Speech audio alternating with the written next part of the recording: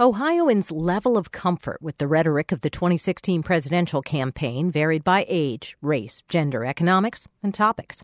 But a recent poll for Your Vote Ohio shows just about everyone had a problem when the talk targeted certain groups rather than issues. Clarence Mingo is a Canton native, Franklin County auditor, and strong enough Republican to have been an alternate and delegate to the last two GOP conventions. He's also black, a vet, and has a disability, Parkinson's disease. It's a trifecta of factors for which Donald Trump courted controversy during his presidential campaign.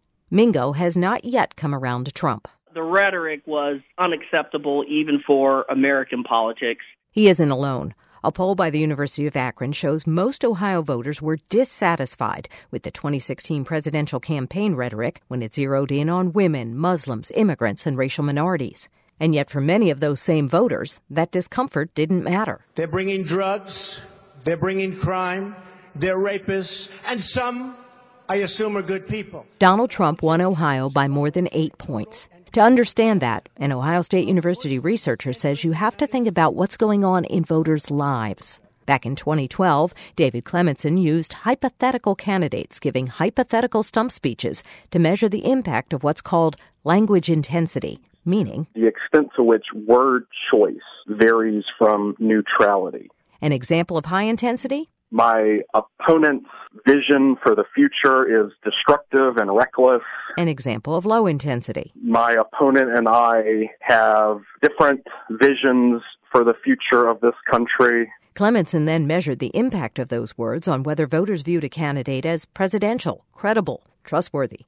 And he found, in one way, those judgments had little to do with the candidate and everything to do with the lives of the voters. If people are sustaining good, stable economic times, then they perceive a presidential candidate who's using low-intensity language, speaking to their situation and being more trustworthy and more presidential.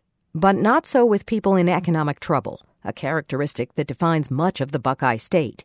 After all, since 2000, Ohio experienced the second largest decline in median income in the country. People who don't know how they're going to pay their bills, high-intensity language resonates with them because they feel like the presidential candidate is speaking to their situation, reflecting their emotions, and is thus more trustworthy and presidential. Trump never toned down his language, and that was fine with voters like Debbie and Doug Coggy, a retired couple from Canton. We have to get it better for the My kids. kids don't stand a chance. They'll never retire from anywhere.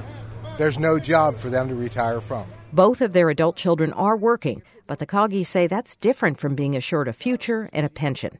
So when Donald Trump talked, they were satisfied. I will defend your jobs, and I will bring back vehicle production to the United States of America. That includes Ohio. Some voters, like Santino Ghani of Stark County, acknowledge Trump's rhetoric sometimes went too far. I think he runs into issues with his ego, and he tends to talk about himself too much. But Ghani dismisses what he sees as political correctness. Politicians get away with just telling people what they want to hear in certain instances and occasions, and they take advantage of the American people's trust. Most of all, though, Ghani says Trump's business history drew him to vote for president for the first time in his 30-year life. And that gets to part two of Clemenson's study. His mythical 2012 election pitted a two-term governor against a businessman. The conclusion? Candidate resumes count. With Trump, people were looking at his resume to see how relevant it was to the particular issues that he was taking up. The poll done for Your Vote Ohio, a collaboration of newspapers, public radio, and TV stations throughout the election year, shows Ohio voters as a whole were more satisfied when the campaign conversation touched on economics and other issues than, for example, on women and Muslims. Clarence Mingo, the as-yet unconvinced Republican, says Trump's strength as a candidate was expressing the concerns of an economically jumpy electorate. But even if a candidate is able to do that effectively, if they intend to be the president of the United States, they must do so cautiously. And their every word has to be articulated in such a way that it resonates with the public, but it's also responsible in terms of its consequence. I'm M.L. Schultze, 89.7 WKSU.